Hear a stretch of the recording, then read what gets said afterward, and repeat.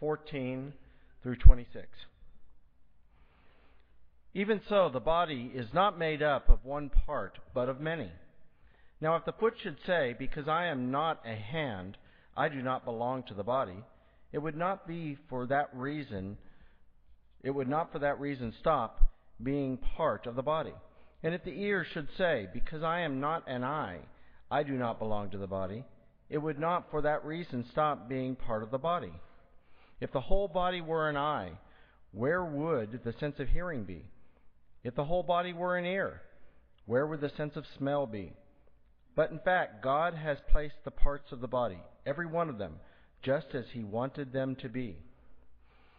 If they were all one part, where would the body be? As it is, there are many parts but one body. The eye cannot say to the hand, I don't need you. And the head cannot say to the feet, I don't need you. On the contrary, those parts of the body that seem to be weaker are indispensable. And those parts that we think are less honorable we treat with special honor. And the parts that are unpresentable are treated with special modesty, while our presentable parts need no special treatment. But God has put the body together, giving greater honor to the parts that lacked it, so that there should be no division in the body, but that its parts should have equal concern for each other. If one part suffers, every part suffers with it. If one part is honored, every part rejoices with it. This is God's word. Please be seated.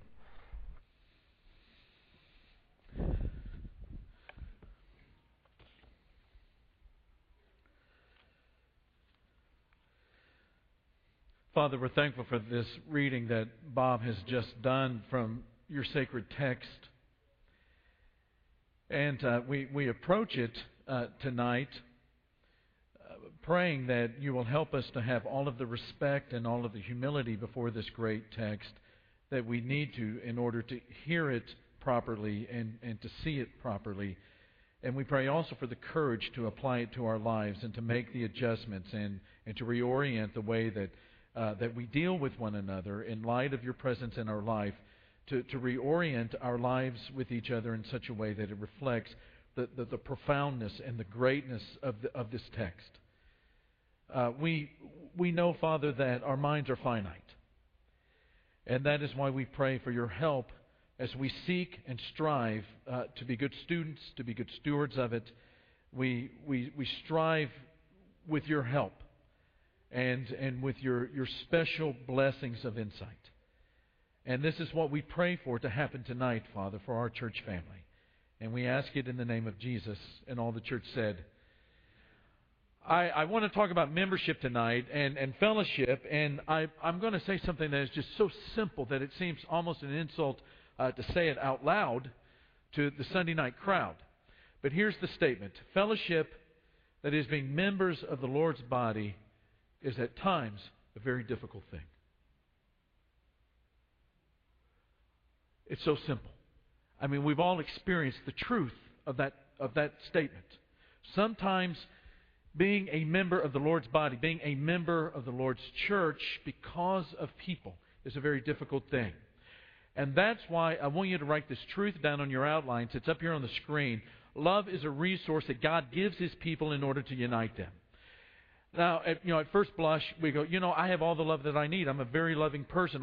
No, God gives love as a resource He gives it to His people in order to unite them.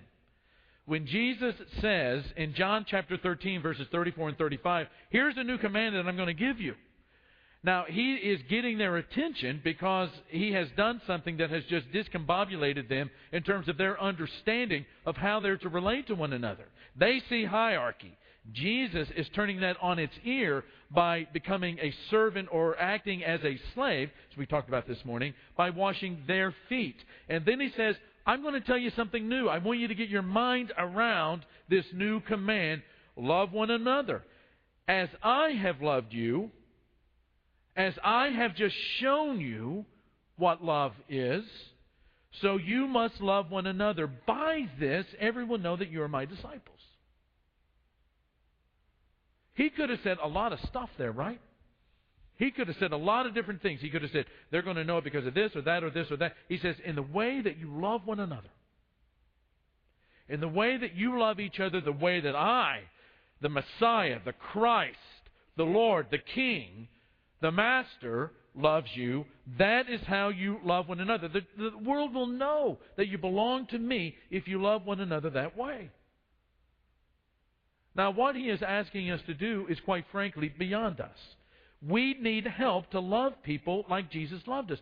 And that is why in Galatians chapter 5, Paul says, you have to walk by the Spirit and not by the flesh. When you walk by the flesh, this is what's going to happen. There's going to be immorality. There's going to be dissension. You're going to fight with one another. You're going to devour one another. You'll stab each other in the back. You'll gossip. You'll slander. You'll libel each other. But you've got to walk by the Spirit if you want this church in the region of Galatia to survive.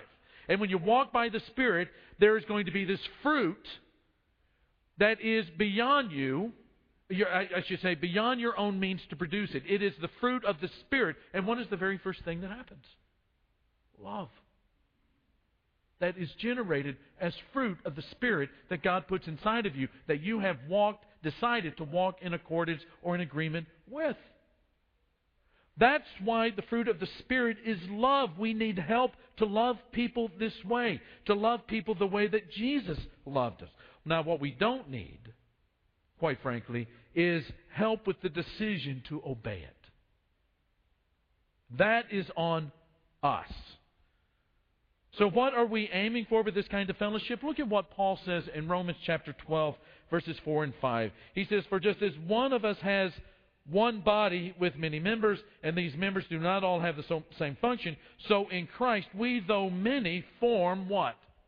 One body, and each member belongs to all the others. A couple of times in that passage he talks about one body. That's the aim. How do you become one body?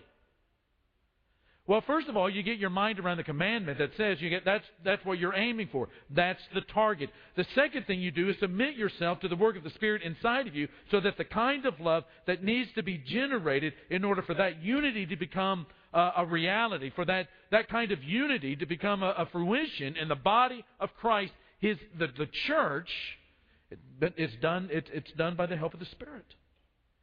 So here's where the theology of the incarnation becomes kind of important to us. You know what the incarnation is? Christ is the Son of God. He is God the Son. He becomes flesh. He dwells among us. He lives the life that we should have lived. He dies the death that we should have died. He dies on the cross. He is buried. On the third day, He is resurrected. 40 days later, He ascends into heaven. But the incarnation does not stop with the ascension of Jesus into the heavens. The incarnation becomes incarnational in us. That is, the incarnation, what it is that God was doing in Jesus, in the flesh, in the form of a man, continues to be done in us, in the church. Listen to these verses from Colossians. Colossians chapter 1, verse 27. To them God has chosen to make known among the Gentiles the glorious riches of His mystery, which is what? Christ in you, the hope of glory. Sometimes, we can't see the forest for the trees. Or, I never get that saying right. Maybe you can't see the trees for the forest. Sometimes we don't see what's really obvious, right? We look at Paul's letter sometimes, and he tells us right at the very beginning what it is that he's trying to get us to do. Here it is to understand what life is like, not just as an individual and not just in the larger community of Colossae, but what it means in a church community, a church that belongs to Jesus in a community like Colossae. And that is Christ in you. And then Colossians chapter 1, verse 18, go 9 verses prior to that, He is the head of the body. He is the head of the body, which is not really a body the way that we think, with some physicality to it, a body. It's the church. Christ continues to be present wherever Christians are because He is in us and we are in Him. Now, what does this mean for us? Well, at one level, what it means is that it is, I think, absolutely proper to think of the church as a living organism rather than an organization. Think about all of the metaphors you find in the New Testament that describe who we are and what we are as followers of Jesus. We are vines and branches. That means that there's something organic. It's an organism. It's got life in it. We are the bride, which means that we're not only beautiful, but there is an organism aspect to being the bride of Christ. Even when in Ephesians chapter 2 he describes us as stones, we are described as what kind of stones, church? Living stones. And then probably one of the least... probably the most insulting way that we're referred to, and the least encouraging and the least complimentary way, is we're sheep. We're sheep. And why this is important to get our mind around these metaphors that indicate the idea of us continuing incarnationally the life of Christ and how we live is that the church needs to be understood as an organism rather than an organization. If the church is just an organization, then all you need are better structures to improve it. That's organizational thinking. But if the church is an organism, then what we need are better disciples of Jesus. More profound.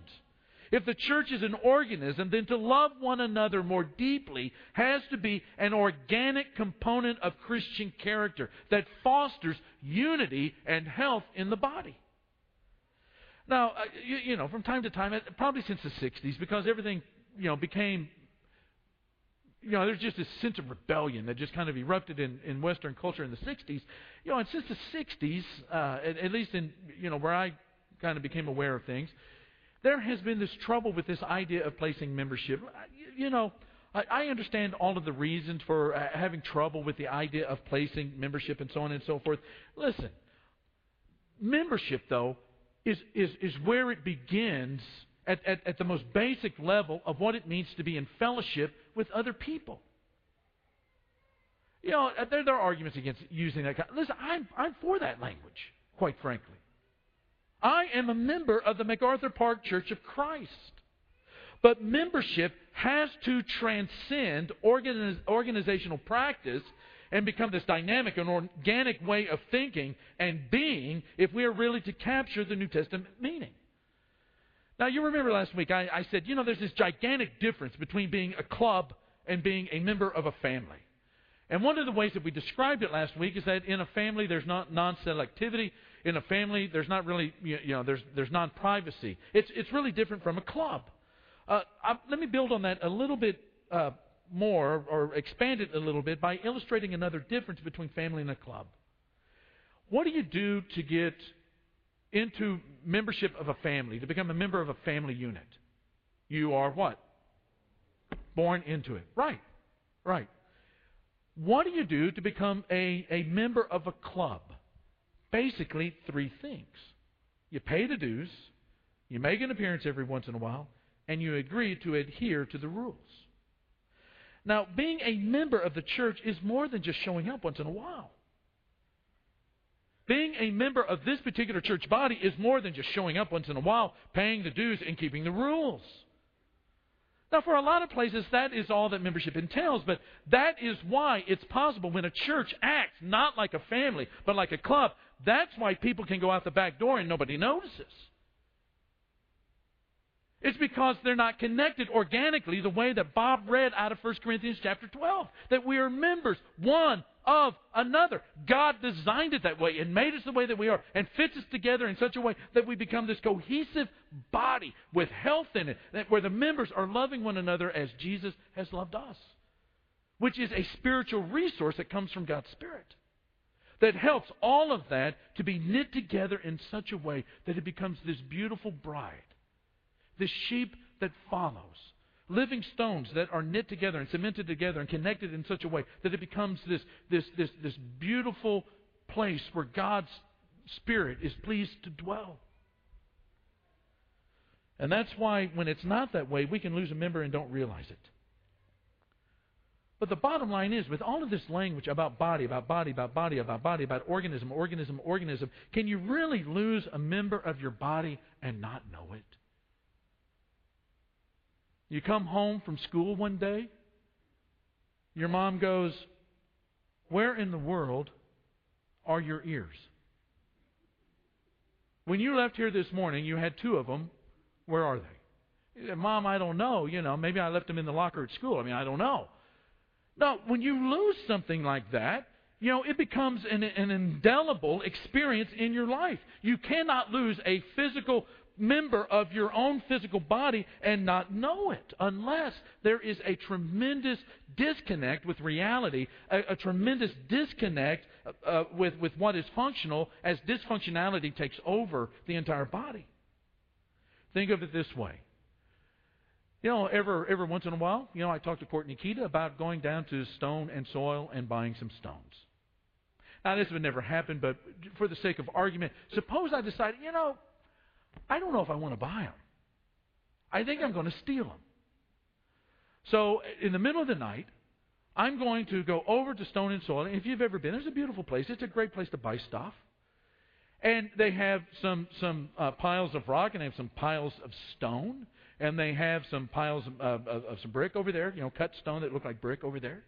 And then they also have, with sidewalks and some other things, stones and rocks and bricks that have been mortared together. They're cemented and connected together so that you can kind of get an idea of what it's going to look like. So I'm going to go over there, and maybe I'm not the brightest bulb in the package, but I'm going to go over there with my F-150, and I'm going to steal some stone because I don't want to pay for it. Which of the stones and the bricks and the rocks am I going to steal? The ones that are connected to each other, or the ones that are just kind of loosely connected to each other in a pile? Which do you think Satan tries to attack in a church? If Satan tries to steal members, to which pile does he go? And this is why we have to have a strong understanding, a deep, abiding, theological understanding of what it means to be the body of Christ. It means something to be a member of the MacArthur Park Church of Christ, which is an organism, and not a club, which is an organization. Now, by the way, we do want you to show up. We do want you to pay the dues. And we do want you to adhere to the rules. But it's more than that. 1 Corinthians chapter 12. Let me read it again, but I'm going to begin this time with verse 12, and I'm going to go to verse 20. Now, listen again to these words that Bob read earlier. It's from the hand of Paul. This is inspired stuff. He says, just as a body, though one, has many parts, but all its many parts form one body, so it is with Christ. We were all baptized by one Spirit so as to form one body, whether Jews or Gentiles, slave or free. It doesn't matter. All those bricks look different. All the rocks look different. It's all knit together by one Spirit through one baptism in one body, right? Christ. And we were all given the one Spirit to drink. Even so, the body is not made up of one, but of many. Now, if the foot should say, because I am a hand, if the foot should say, because I am not a hand, I do not belong to the body, it would not for that reason stop being part of the body. And if the ear should say, because I am not an eye, I do not belong to the body, it would not for that reason stop being a part of the body. But what is he trying to say there? It would be dysfunctional. If the whole body were an eye, where would the sense of hearing be? If the whole body were an ear, where would that sense of smell be? But in fact, God has placed the parts in the body, every one of them, just as He wanted them to be. If they were all one part, where would the body be? As it is, there are many parts but one body. Now, we don't have time to unpack all of this, but before we move on, I want to say something about sort of that last section. It kind of hit me funny while Bob was reading it. That, we really do think that the visible parts sometimes are the most important parts. Take, for instance, the hands. The hands do so many things. In fact, I need the hands to get where I want to go so that I can drive. I can put that truck into drive, into reverse. I can park it, and these kinds of things. I use my hands to be able to eat my gluten-free food these days. There's so many things that I use these visible hands for. And if you thought that just because it's visible, it's most important, then you would say, yeah, the hands are the most important part because they seem to be doing the most stuff. But what about my lungs? I have never seen a picture of them. I know they're there. The doctor told me they are. The doctor has listened to them. The doctor told me that they were incredibly healthy lungs. But here's the thing. If I were to lose If I were given a choice, you can lose your lungs or lose your hands. Help me out here. Which one should I lose? The hands. Because those unseen parts are the things that are keeping me alive. But then there's a second thing that I want to say about this text, and that is, this text just really flies in the face of the high value our culture places on independence. But this is the language of body life and family and church. I've been talking a lot about my ears. I like my ears a lot. I listen to God's Word. I listen to my wife's sweet voice. I listen to all kinds of music, from classical to rock to pop to country. I listen to people in moments of counseling. My ears play a terrific part of making my day special. But if for some reason I did come home one night and my ears were gone, what would happen to those ears? They would begin to decay because they were disconnected to my body. They would begin to decay into dust, and they would become putrid, and they would break down into dust. And one of the things that Paul is trying to get across to this church in Corinth is that this statement, I don't need anybody. I don't need anybody else in my life. I don't need anyone else, is in reality a dangerous way of thinking when it comes to being a disciple of Jesus of Nazareth. Because participation in the body is not just a higher value than isolation. It is a healthier way to live. It is a more dynamic way to live. It is a way in which you actually grow in your Christian character. You grow organically in your understanding of what it means to be a disciple of Jesus. It's not just head knowledge, but it becomes a way that your life is lived vibrantly and with vitality and with a dynamism in everyday life because you are a member of a body. And God wants all of those, the third thing maybe out of this text that we'll talk about tonight is that God wants all of His people to be united. That's what Jesus prayed in the garden. One of His last prayers, one of His last pieces of ministry before He died on the cross was to pray for all of the ones that God had given Him. That they would be united. That they would be one. That they would be one together the way that Jesus and God and Jesus were one. That they would be one together. One of the greatest illustrations of this comes from a book that was written in the 1970s by Juan Carlos Ortiz. It's a book entitled Disciple. And what he talks about is the kind of potatoes that God is looking for. And he writes, and this is a quote, he says, if you've ever picked potatoes, you know that a bunch of potatoes grow underneath the potato plant. And when the harvest comes, all the potatoes are dug up and they're put into one sack. So they are really, in reality, regrouped. But they're not really united yet. They may say, oh, praise the Lord, now we are in the same sack. But they're really not one.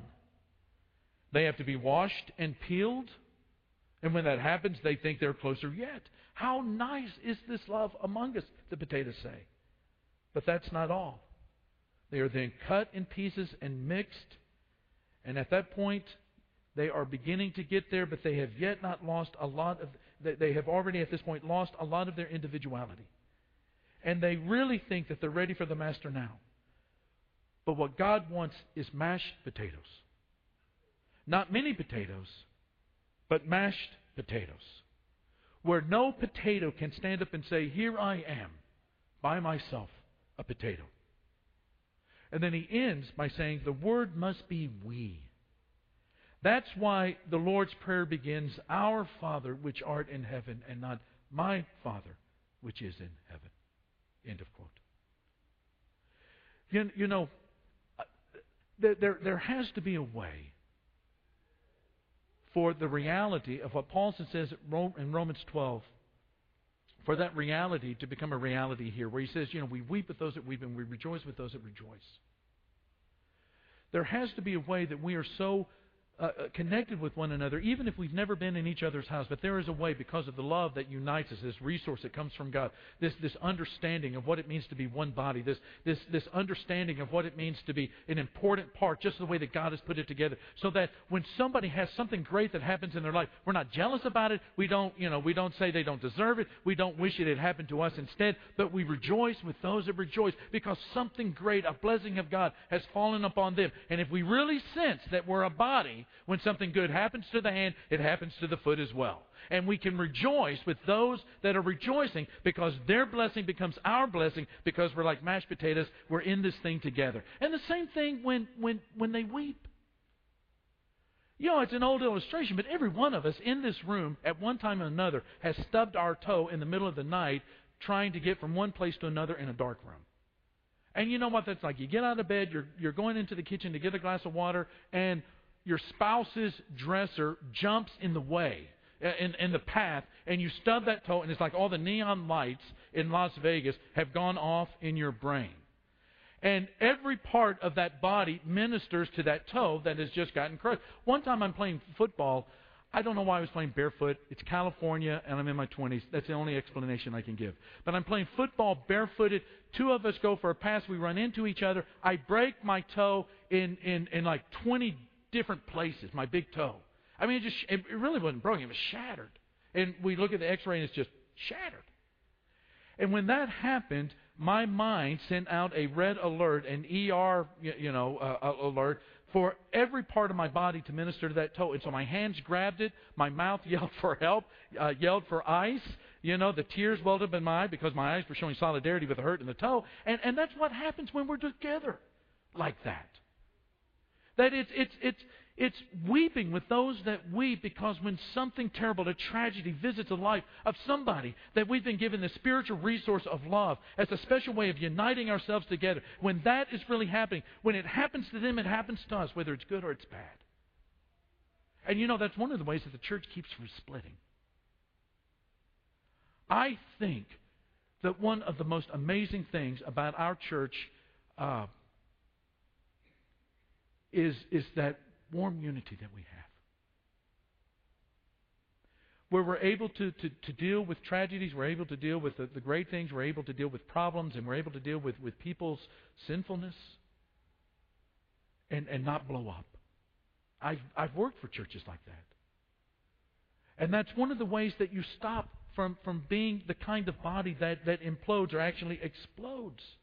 Instead of members one of another, that kind of church begins to separate into parts, thinking about not what is best for everybody else, but what is best for us. That's why splits take place. Nobody splits over good theology. Nobody says, you know what, we are not going to be a member of this church anymore because we do not believe in the virgin birth anymore. Or we don't believe that God created the earth. We don't believe that the Bible... You know, it's not over good theology. It is over something... It's never over good theology. It's over terrible discipleship. It's where people have decided that what is best for me is best for the church. The church is the most influential force on the planet. When we are united and loving one another and that body is strong and vibrant, do you know what the most dynamic force for good and change in Bexar County is? You're looking at it. You're looking at it. And that is why Satan sows discord, quite frankly. And that's why tonight I plead with all of us once again to commit to protect the unity of this church.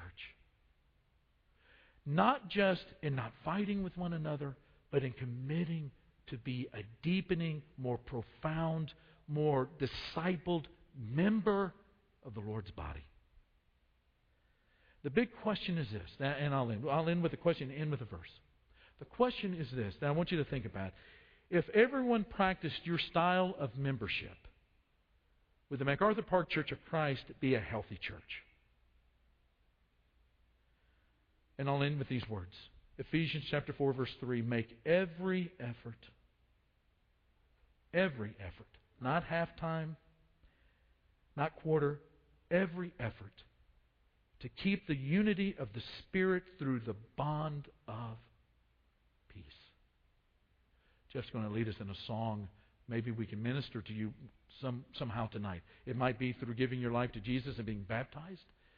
It might be with sitting down with one of our shepherds or one of our ministers and talking about your life and how to become a better disciple and even a better member of our church family. We invite all of these needs to come and to be healed and to be solved and resolved and dealt with and all of that tonight. And if that describes you somehow, we're going to have some of our shepherds, our elders down here at the front. We want you to come down and talk to them and express your need as we stand and praise God together.